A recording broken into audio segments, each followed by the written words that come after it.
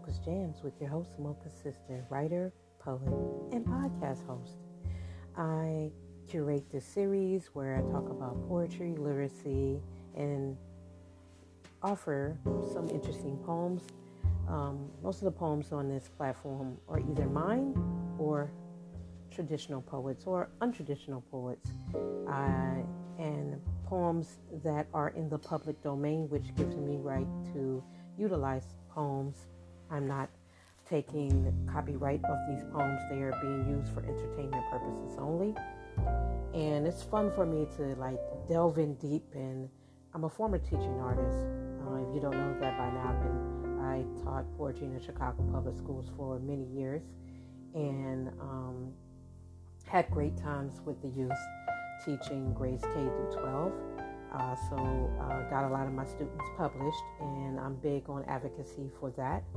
So I hope that you enjoy this show. Go get your coffee, your little wine. I'm not sure what time you're listening to me, but I do appreciate you being here. I see that you're here. And also, welcome to South Africa. There are a lot of countries that actually listen to me, and every time I look at my analytics, it's so cool to see people from Israel, and only 80% of my listening audience is actually United States, and everybody else is out of the United States. I have over 15 countries listening to me here on this platform, so I appreciate you guys. I remember starting off maybe a year and a half ago doing this, and I do this for enjoyment and fun,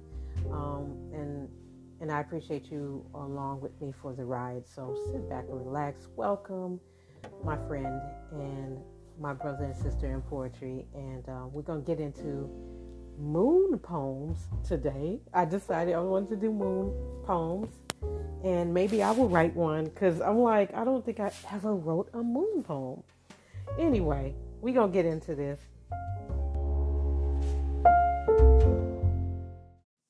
Our first poem from the public domain, which means pretty much you can use it for entertainment purposes. I'm not using this in a song or anything. Just highlighting this great work by Robert Louis Stevenson. He was born in 1850. He died in 1894. And he was born in Scotland. This poem is called The Moon. The moon has a face like a clock in the hall. She shines on thieves on the garden wall, on streets and fields and harbor quays, and birdies asleep in the forks of the trees. The squalling cat and the squeaking mouse, the howling dog by the door of the house, the bat that lies in bed at noon, all love to be out by the light of the moon. But all things that belong to the day cuddle to sleep to be out of her way, and flowers and children close their eyes, till up in the morning the sun shall arise. What I like about this poem is that it's simple. There's some eye rhyming. If you look at some of the words, it's like hall and wall, mouse and house. But then you have some off rhyme like eyes and arise. Anyway, this is a cool short poem about the moon. And in October, people talk about beauty and harvest. So this is a part of the earth that he's talking about. And I hope that you enjoyed it. The second poem is from Jean Toomer, born in 1894, died in 1967. Jean Toomer is the author of Cain, a book of prose and poetry describing the people and the landscape of Georgia. Evening Song is the name of this poem. Full moon rising on the waters of my heart, lakes and moons and fires, clone tires, holding her lips apart. Promises of slumber leaving shore to charm the moon. Miracle May Vesper keeps, clone sleeps, and I'll be sleeping soon. Clone curled like the sleeping waters where the moon waves start. Radiant, resplendently she gleams.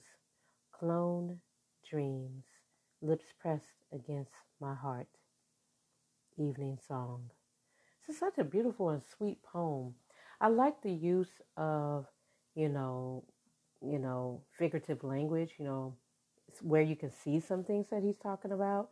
He's talking about lakes and moons and fires, but he's talking about somebody close to him that goes to sleep, and he starts describing this person who is sleeping, and he's saying that he'll be sleeping too. In paragraph 2, paragraph 3, he's using his poetic writing to explain to the audience that his loved one is curled, sleeping, and gleaming and dreaming. I just love it.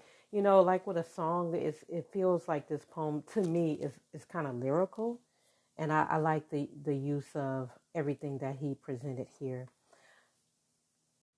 The next poem is by E.E. Cummings. Now, what I like about E.E. Cummings, born in 1894, died in 1962, another poem from the public domain.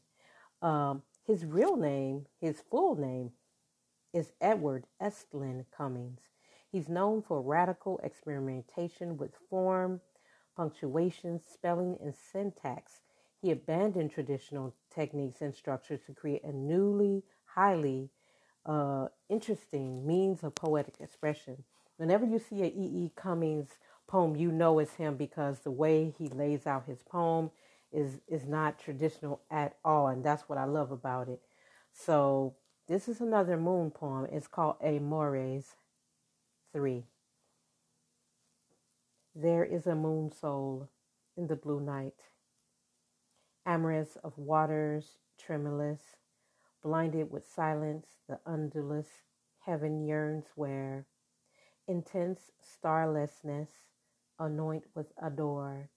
The yellow lover stands in the dumb dark, swelth and urgent. Parentheses. And again, love, I slowly gather of thy languorous mouth the thrilling flower. Whew! I like the way that this poem is laid out. Like visually, you see that he kind of breaks the sentences and puts certain words, like maybe 2 or 3 words on one line, and then he moves over. It's not a paragraph. It's not using big capitals. It's just a very unique way of laying out his poem, and I love that about E.E. Cummings. The last poem is by Oscar Wilde, born in 1854 and died in 1900. He was born in Dublin, Ireland on October 16th, 1854, so his birthday is actually in the month of October. He attended Trinity College in Dublin from 1871 to 1874 and Magdalen College, Oxford from 1874 to 1878. At Oxford, he received a prize, the Newgate Prize, for his long poem, Ravenna. He also became involved in the aesthetic movement, advocating for the value of beauty in art. This poem is called Impressions. 1. Less silhouettes. The sea is flecked with bars of gray. The dull dead wind is out of tune, and like a withered leaf, the moon is blown across the stormy bay. Etched clear upon the pallid sand, the black boat lies, a sailor boy clambers aboard in careless joy, with laughing face and gleaming hand. And overhead the curlews cry, where through the dusty upland grass the young brown-throated reapers pass, like silhouettes against the sky. 2. Le Flûte de la Lune. To outer senses there is peace, a dreamy peace on either hand, deep silence in the shadowy land, deep silence where the shadows cease, save for a cry that echoes shrill from some lone bird disconsolate, a corncrack calling to its mate, the answer from the misty hill. And suddenly the moon withdraws her sickle from the lightning skies, into her somber cavern flies, wrapped in a veil of yellow gauze.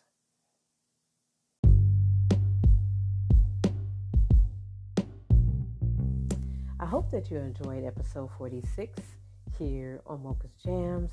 These poems are very interesting, and I like that everybody has some uniqueness and not the same type of formats in the poems, and just the language, how rich and delicious the language is, and how they bounce off of your mouth depending on how you present it. And I love the figurative language, of course, that's been used by each of these poets. I hope you enjoyed it as well. I'll talk to you soon in the next episode of Mocha's Jams.